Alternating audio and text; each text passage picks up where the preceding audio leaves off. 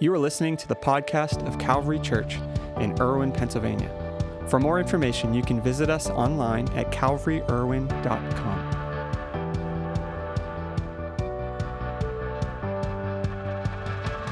And today, before we jump into God's Word, I just want to share a couple things and we're going to pray. Next week, if you were here early, you may have heard this. We are blessed to have with us a special guest leading us in worship. His name's Curtis Parks. And Curtis was in the top 50 on American Idol one season. More importantly, he is a former worship leader for National Community Church in Washington, D.C. We've supported him. He planted a church in Nashville called Bridges Church more recently. And we're going to have him here next week leading worship. It's going to be awesome. We've had him here before, so you won't want to miss that. Curtis is so anointed and just does an incredible job. We're looking forward to having him with us next Sunday. So that's going to be really cool. And next week, we're going to be finishing out our series we're in right now called The Genius of Jesus. Kicking off in June, we're going to be walking through, I think, one of the most important series topics we can cover as a church. And it's a topic that seems impossible. And that's kind of the title. So the title of the message we're kicking off in June is called Unity, Peace, and Other Impossible Goals. What is more impossible in our world today than unity and peace? And this is the crazy thing. Jesus prayed this prayer 2,000 years ago. It's in John 17. That his prayer was that we would be one. If Jesus prayed it, I think it's possible. So throughout the month of June, we're going to be talking about that, about unity, peace, and other impossible goals. And today, we're continuing our series called The Genius of Jesus. And before we jump into God's Word, I want to pray and pray that God would just speak to us. I believe it's not an accident that you're here today or you're watching online, that you've joined us. I believe there's a purpose in it. And I don't want to rush through this moment without missing the purpose God has for your life. Would you bow your heads with me as we just open in prayer? God, I thank you for today. Lord, I thank you for the vibrance of your word, that your word is living and breathing and active, Lord, that your word speaks to us, Lord. God, with all the voices and commentary that we experience throughout the week, the hours and hours of other voices, God, I pray in these few moments, Lord, that your word would cut through, Lord, all of the junk and the things that weigh us down, that you would speak right into our circumstance and situation, that you would challenge us and change us in these few moments together. We thank you, God, for what you're going to do. In Jesus' name, amen. Amen. Amen. Now, I want to tell you a quick story when I was in college. And my college stories may be a little different than some of yours. I went to Bible college, so I remember all of them.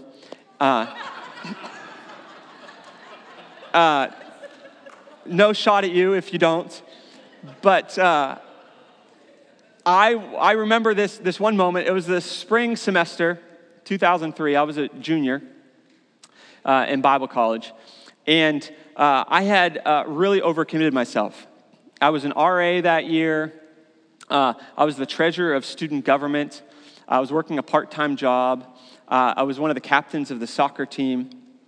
On top of that, I carried 17 credits at school. I was on this mission to get everything done and do it all. Which is one of my major weaknesses. And it was a really insane year. That semester, I was enrolled in a class. It was Old Testament survey, which, if you're not familiar, Old Testament survey is basically just going through the entire Old Testament. So walking through all 39 books that are contained in the Old Testament, which is the first part of the Bible. Second part is New Testament. So we were walking through the Old Testament, and we had two required readings in that semester. The first one was, of course, reading the Old Testament. We had to read all 39 books, one semester. Had to read all of them. On top of that, I had to read this lovely textbook right here, Encountering the Old Testament. Beautiful textbook, really thick. That was on top of all the other courses that I had readings for. As I mentioned, I was pretty swamped. At the end of the semester, our professor required us to fill out this piece of paper saying how much of the required reading we had completed. And our grade was partly dependent on how much we got done. So, you get a lot done, you get a better grade. You get less done, you get a worse grade. That semester, I worked as hard as I could to get all the readings completed for that class and all the other courses that I had. But I hadn't gotten all the reading done. And I remember filling out the piece of paper, and I rationalized that I had all the best intentions, that in the end, I was involved in good, well-meaning things, And it was probably okay to fudge a little bit how much of the reading I actually completed. And that I had actually read everything when I really had not. Now, I passed the class that year, went into my summer break, and that decision to kind of fudge that sheet, knowing I hadn't read the entire textbook, but saying I had, kind of haunted me throughout my whole summer break. I wasn't sure what I was supposed to do. I wasn't sure how to respond. Do I come and confess to my professor? Like, he might make me repeat the class, and I don't have time to repeat the class.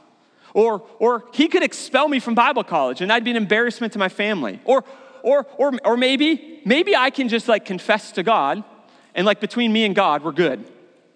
And like as long as between me and God we're good, we're probably good, right?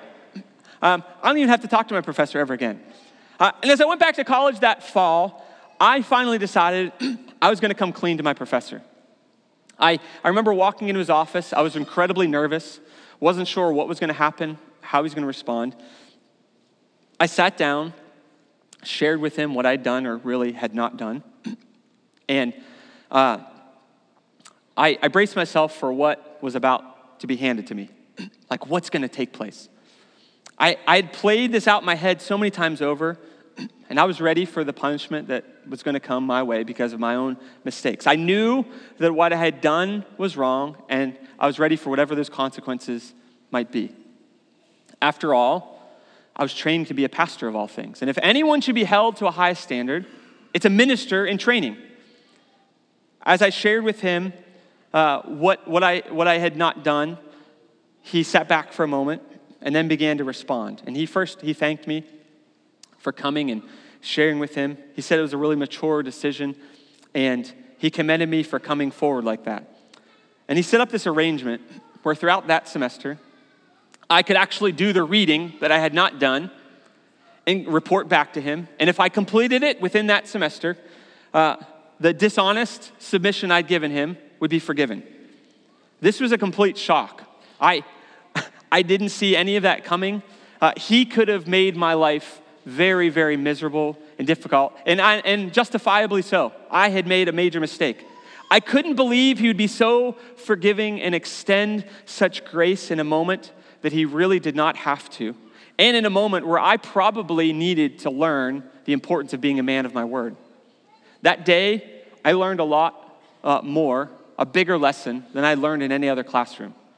It was a lesson about the pain, the beauty, and the elegance of grace.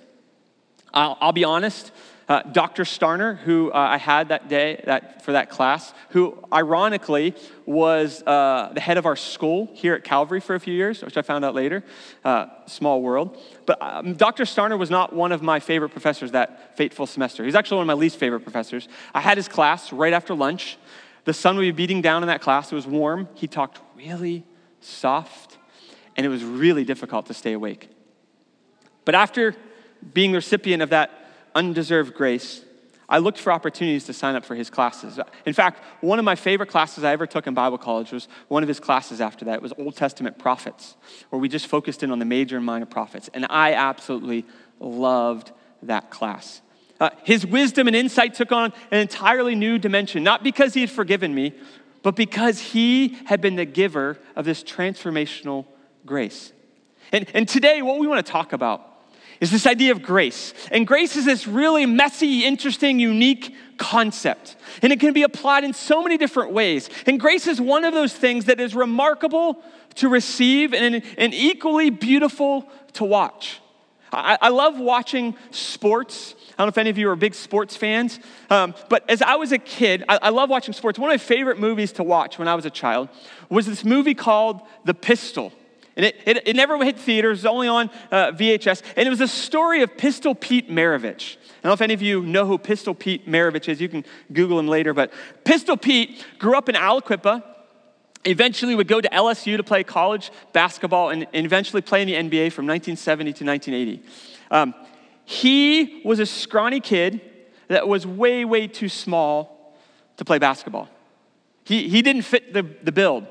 but would do astounding things in these unique, remarkable ways. Like how he played basketball was different than anyone else, how anyone else had ever played basketball.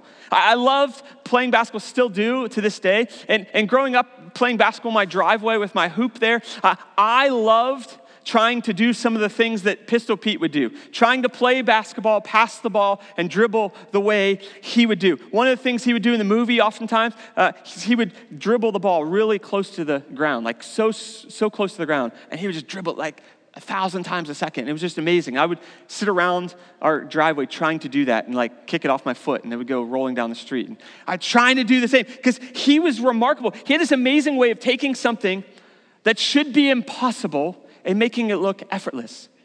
It was like the basketball became an extension of his body. How he played, passed, and shot the basketball seemed so natural, and yet he was doing things that no one else could ever achieve. I'll never forget this one scene in the movie that tells the story of when he was a teenager, and he was in the soda shop in his town, there in Aliquippa, and he sat there for an hour spinning the basketball on his finger. Now, I've spun the basketball on my finger for like, I don't know, 1/10 of a second. Maybe if you like took a video of that and just put it on repeat, like a GIF loop or something, it would go for an hour. But he literally for an hour spinning it on his finger. And he's going between the fingers. I mean, he was just so talented. At the end of that hour, he walks out of the soda shop across the street to the playground that was across the street, and there was a basketball hoop there. And he's spinning it, and he pops it up in the air and headbutts it into the hoop. I was like, oh my goodness. I couldn't even get the ball to spin, let alone headbutt it into the hoop. The guy was remarkable. He was incredible. The way Pistol Pete played the game of basketball, how he carried himself, was a distinct grace of genius. Someone that makes something complex, difficult, and impossible look so simple and elementary. And this is the unique dynamic with this word that we use called grace. While grace can refer to something that possesses elegance and beauty and form and emotion, it also refers to an expression of favor. And while these two definitions are completely distinct, like someone can be so graceful in how they dance or how they paint or how they play a sport, and yet grace is something, this undeserved favor that is granted to us. Two completely different definitions. I believe there's a connection between these two definitions. See, this is why. Grace, by definition, is transcendent. It is recognized in every culture, every setting, every language. Its mark is unmistakable and unforgettable. Grace carries with it a touch of the divine. And if you or I would have had the privilege of watching Vincent van Gogh paint one of his incredible masterpieces, or to listen to Beethoven map out a concerto, or we would most definitely have sat there in awe of the grace in which they work, and really the privilege and favor of getting to watch them, a genius, do their thing. And this is the question we often ask ourselves when we watch the grace of genius, when we watch someone who is remarkable at what they do, when we watch greatness play out in front of us, whether it's in sport, in art, or any other field. Are we simply observers of this grace that's at work in front of us, or is there a grace that I too can know? Is there a grace that you can know? And as I mentioned, I've been the very grateful recipient of the wonder of grace. But can you and I also become an elegant expression of grace with our lives? Is it possible to take this sometimes awkward journey of being a human being and somehow make it graceful? What a remarkable experience we would have had if we could have sat there. Hopefully with our cell phone, because it would be really fun to videotape, but watch Vincent van Gogh create beauty with nothing more than a paintbrush and some paint, or observe Beethoven script a complex symphony with the effort of a child. And while what we would have observed would be the clear definition of genius, so many geniuses like these throughout history have had other aspects of their lives that were much less awe-inspiring, that weren't so graceful. While they may have been great at art, They were horrible at relationships. Well, while they may be great composers, they were horrific human beings. Their paintings or artistic creations may have been a thing of beauty, but their arrogance and the way they lived was nothing short of deplorable. And yet their greatness and the grace at which they operate has brought us to accept the less desirable aspects of who they were. You can even go as far as to say that arrogance, dysfunction, or ego are almost expected with individuals who display such genius. It's a given. Like, if you're really good at these things, if you are that great at something, how can't you be so obsessed with your ego and how awesome you are? And maybe this is the reason that we often miss the genius of Jesus. Because he never exhibited any of these negative attributes that we usually associate with genius. For those closest to Jesus, he treated them with respect and with value. For Jesus never took a posture where he was better than someone else. He walked with a unique humility and a genuine heart to serve. All of these are so foreign to those oftentimes graced with genius. Christ's genius, though, wasn't in necessarily just what he did. It was seen in how he calls us to interact with each other, how he teaches us to carry the burdens of life with his unmatched grace. Now, the reality of life is we often function best when all of the conditions are just perfect.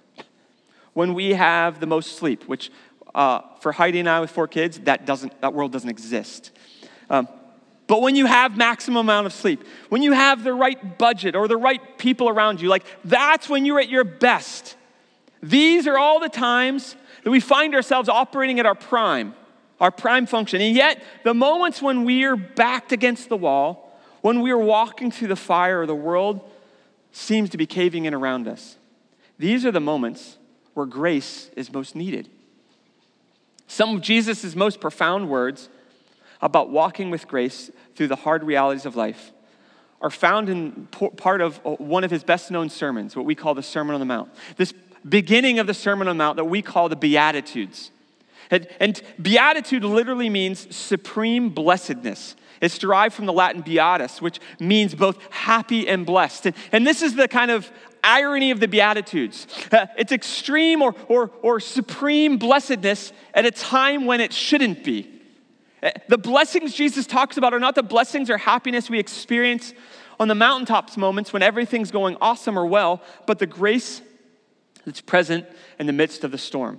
And the Beatitudes, these verses, they're contained right at the beginning of Matthew's Gospel, chapter 5, starting in verse 3. And here's what it says. It says, "Blessed are the poor in spirit, for theirs is the kingdom of heaven." It sounds so crazy. "Blessed are those who mourn, for they will be comforted. Blessed are the meek, for they will inherit the earth." All of these run 100% contrary to like our human nature. You're like, those aren't the way things work. But this is what Jesus is saying. Counterculture, like I'm saying things that may not seem like they are, but they are. He goes on, verse 6, "Blessed are those who hunger and thirst for righteousness, for they will be filled. Blessed are the merciful, for they will be shown mercy. Blessed are the pure in heart, for they will see God. Blessed are the peacemakers, for they will be called children of God. Blessed are those who are persecuted because of righteousness, for theirs is the kingdom of heaven." Now it's easy to speak those words in a church setting like this. You know, where everything is, you know, comfortable and nice and you're like, yeah, that makes sense. But it's an entirely different thing to practice these in the face of harsh, often unfair conditions that life can bring our way. One of the clear moments we see Jesus flow with this unexpected, undeserved grace was near the end of his life here on earth. One of Jesus' closest friends, one of his followers, Judas, had made this determination that he was going to betray Jesus. And he goes to Jesus where Jesus was praying in the Garden of Gethsemane outside of Jerusalem. And Judas shows up with this group of soldiers who are carrying swords and clubs. Usually not the way you want to meet someone. Judas had been sent by the religious leaders because he sold out Jesus for amount of money. And he's been sent by the religious leaders to go and seize Jesus. And he had given them this signal to the soldiers, hey, when I do this, that's the man you're going to arrest. And here's what it says in Matthew chapter 26, verse 48. This is the sign. He said, the one I kiss is the man. Arrest him. So Judas is like, hey, the man that I kiss, he's going to go kiss him on the cheek, which was a sign of affection in that culture, which was very normal. That's the man you're going to arrest. And as Judas approaches Jesus, before he does this, he addresses Jesus in the normal respect and honor you would see a student speaking to his rabbi. And he says this in verse 49. He says, greetings, Rabbi. And then he kisses him. One of the most interesting verses in Scripture. I don't know if you've ever been stabbed in the back by a close friend. If you're breathing, you probably have. This verse right here, can you put that back on the screen? This verse right here, verse 49, is your verse. If you've been stabbed in the back, this is your verse. Greetings, Rabbi, and then he kisses him. It's the kiss of death. Like all in one expression, he both says he cares about him and wants to kill him at the same time. What a horrible verse. Now, this is the point in most action films where as Judas leans in, Jesus puts him in a headlock, right? And yells at everyone around with weapons, put them down or I'm going to kill him or something, do something horrible. And they all put their weapons down and then, Jesus like roundhouse kicks them all and like he's victorious and he's, our savior and he's like the Chuck Norris of the first century and we love him. But that's not what Jesus does. He doesn't do that. Jesus didn't operate that way. Instead, he responds with such a simple, affectionate tone. His words are the words of one friend to another. But considering what was about to happen, these words are covered in grace. Listen to how Jesus responds. When Judas comes to him and says, greetings, Rabbi, and kisses him, here's how Jesus responds. This is in the New Living Translation. He says, my friend, can you say my friend? My friend, my friend, go ahead and do what you have come for. Can you fathom those words? That Judas was coming with armed soldiers to arrest Jesus. Jesus was going to be beaten and crucified. Jesus knew all of that. This wasn't a shock to him. And Jesus still has the incredible resolve to say, my friend, go ahead and do what you have come for. The soldiers with Judas then stepped forward and they begin to seize Jesus. They begin to arrest him. As this happens, one of Jesus' other disciples, Peter, pulls out his sword and he's going to defend Jesus. And he swings at the soldier with all the passion and energy he has. Now, either Peter is one of the most skilled swordsmen in all of Judea, or he has a horrific aim because he was aiming for his head and missed and hit his ear. We don't know which. Matthew doesn't tell us. Either way, this soldier loses his ear. Peter cuts the soldier's ear off. Jesus immediately commands Peter to put away his sword, reaches down to the ground, takes the soldier's ear that's now been removed from his head, is bleeding everywhere, and he places it on the soldier's head. And in a second, Jesus performs his final physical miracle before he's crucified, and he heals the soldier's ear right there immediately. What? Like, this is crazy. While this all happened in a frenzy of activity, Matthew, who recorded this, surely saw the implications of what was unfolding here. One of Jesus' closest friends and 12 disciples leans in to kiss him, only to betray him. This action had to cut so deeply, and yet Jesus doesn't respond with an act of retaliation or violence. That doesn't mean that Jesus was powerless. He had the power to heal or destroy. And as Peter becomes violent, Jesus makes it clear that he had not come into this world to inflict wounds, but to heal wounds. And this is one of those moments that Jesus' actions really are head scratchers. Like, if we were close friends to Jesus and we had the opportunity and the freedom to speak into his life and to question him and ask him things, we would have been like, Jesus, that was your chance. Like Peter was protecting you. We're gonna build this kingdom you've been talking about, and you just ruined it all. Why did you heal that man? They're gonna hurt you. They might even kill you. Why would Jesus heal the wound of someone coming to seize him, knowing that he was going to it would lead to his own beating and eventual death? Why would Jesus choose to still love someone that's about to betray him? Why would he not allow force to be used against those bringing force upon him? It's a really interesting question. Those are questions that go even deeper when you bring them into 2022. Jesus knew this man, these soldiers, and even Judas fit all the characteristics of an enemy. Check all the boxes. Judas checked all the boxes of what it means to betray someone, to stab them in the back, to turn on them. All of the characteristics. Except Jesus doesn't respond in the way that we would assume, in the way that would be almost expected, accepted, and understood in today's culture. When someone who is checking the boxes of an enemy, and for whatever reason, someone who has betrayed you or wronged you, we have this natural response. It's to retaliate. It's almost too much to make sense of when we see this story. And yet, this is the beauty of grace. This is the beautiful, magnificent thing that we're talking about. Jesus' genius of grace.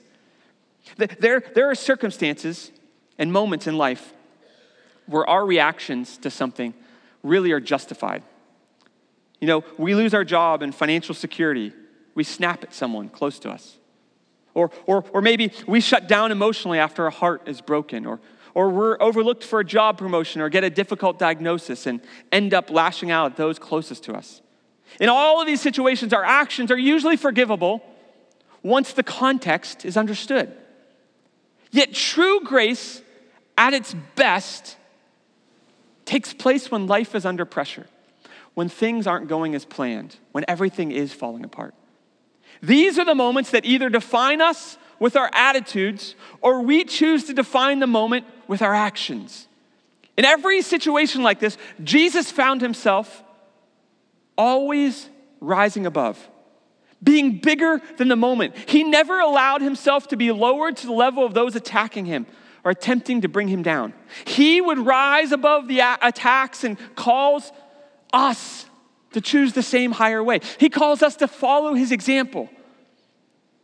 I know this runs so contrary to culture, but this is what he's calling us to. Throughout Jesus' life, he would face the same circumstances that produce bitterness in us or paralyze us with fear. And yet Jesus was this exquisite, magnificent example of what it means to embody grace.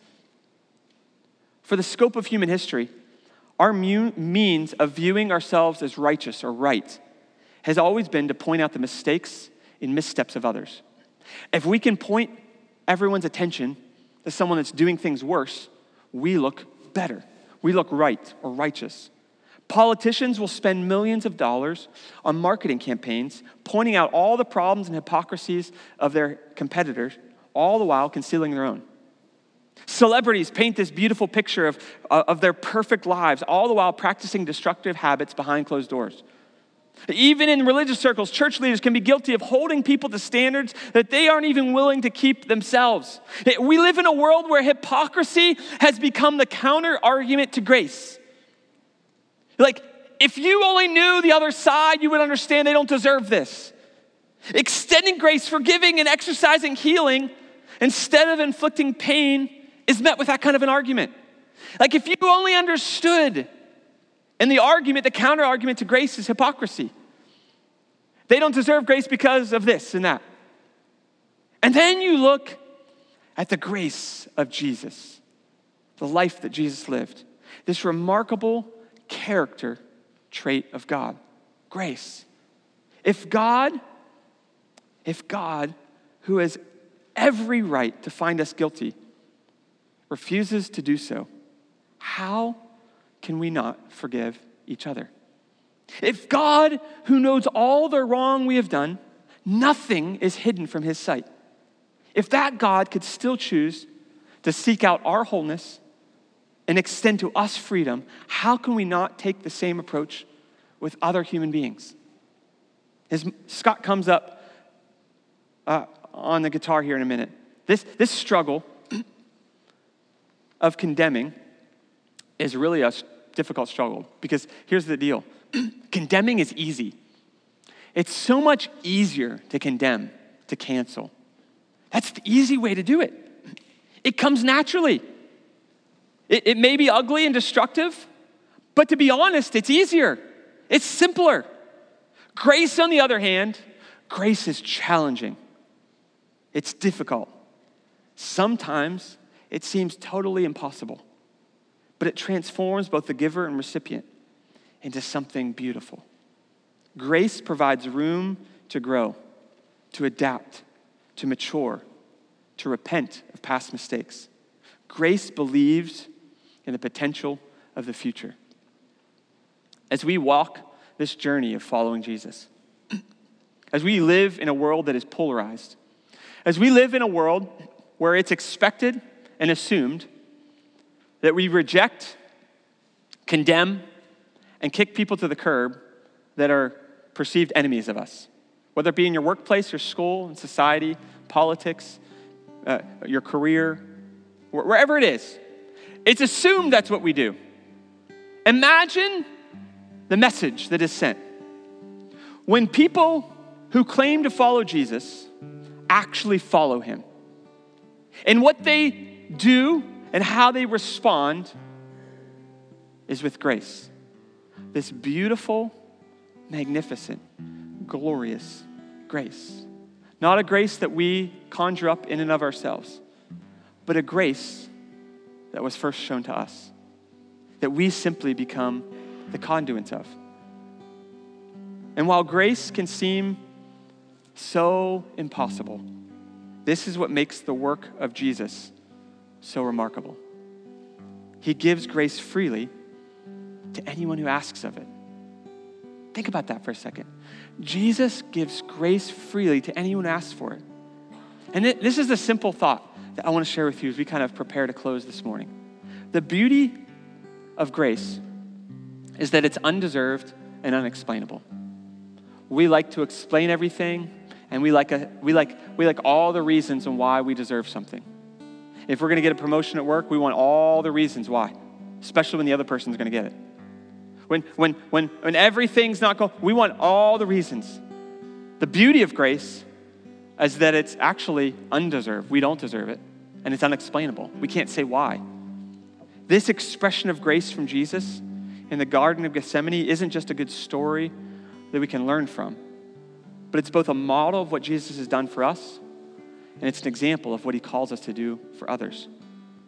See, grace is most needed when it's most undeserved. In a minute, we're going to sing a song that you're all familiar with, whether you're new to church or not. This is your first time or your thousandth time. I promise you will recognize this song we're going to sing. As we sing the song, I want you to process two questions, two simple questions, and then we're going to kind of apply those after the song. The first one is this: have you received the undeserved, unexplainable grace of Jesus? Have you personally received it? You may not have received it. You may be like, that sounds awesome, but I'm not aware of it. You know, there's certain things in life that when you experience it, like, you're forever changed. The first time you own an iPhone, maybe that's a bad example for you. The first time you purchase that like really cool gadget or that new car or whatever it might be, like, everything changes. Why? Because your experience with it changes you, changes your perspective on it. Have you experienced, received the undeserved, unexplainable grace of Jesus personally? You can think it's, just a religious thing or not, but have you experienced it? Have you received something that doesn't make any sense and is completely undeserved? And the second question is this: who in your life needs to be extended the undeserved, unexplained grace of Jesus from you? Who do you need to extend it to? I've been preparing and processing this for a couple weeks, and man, this message has hit me hard. So many different areas of my life where I've received the grace of Jesus, but I haven't always been willing to extend the grace of Jesus. You aren't meant to be simply a recipient of his grace. You are meant to be a giver of his grace. You are simply a recipient so that you can give it more authentically. Do you hear that? We are not the end-all, be-all to this world. We are God's children, his sons and his daughters. And he has called us to step into his grace so that we can give and exercise his grace in a world that it is so foreign in. The grace of Jesus is not present in our world anywhere, even in some churches. And he's called us to say, God, I want your grace, and I want to give your grace. So as we sing this song together, you can stay seated. We're going to sing this song. I want you to process those two questions. Have you received the grace of Jesus? And who do you need to give the grace of Jesus to? Let's sing this song together, and then we'll close.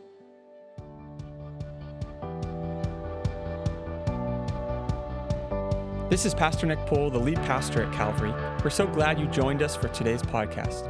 I hope you enjoyed the message. At Calvary Church, we're passionate about leading people into an overflowing life with Jesus. We would love the opportunity to connect with you on your faith journey and hear what God is doing in your life, or join you in prayer for any needs you might have. You can visit us online at calvaryirwin.com or send us an email at info@calvaryirwin.com. On our website, you'll find previous week's messages, a list of upcoming events, as well as resources designed to help you take those next steps on your journey of faith. See you next week, and may the Lord bless you and keep you. May he make his face shine on you and be gracious to you. May the Lord turn his face toward you and give you peace.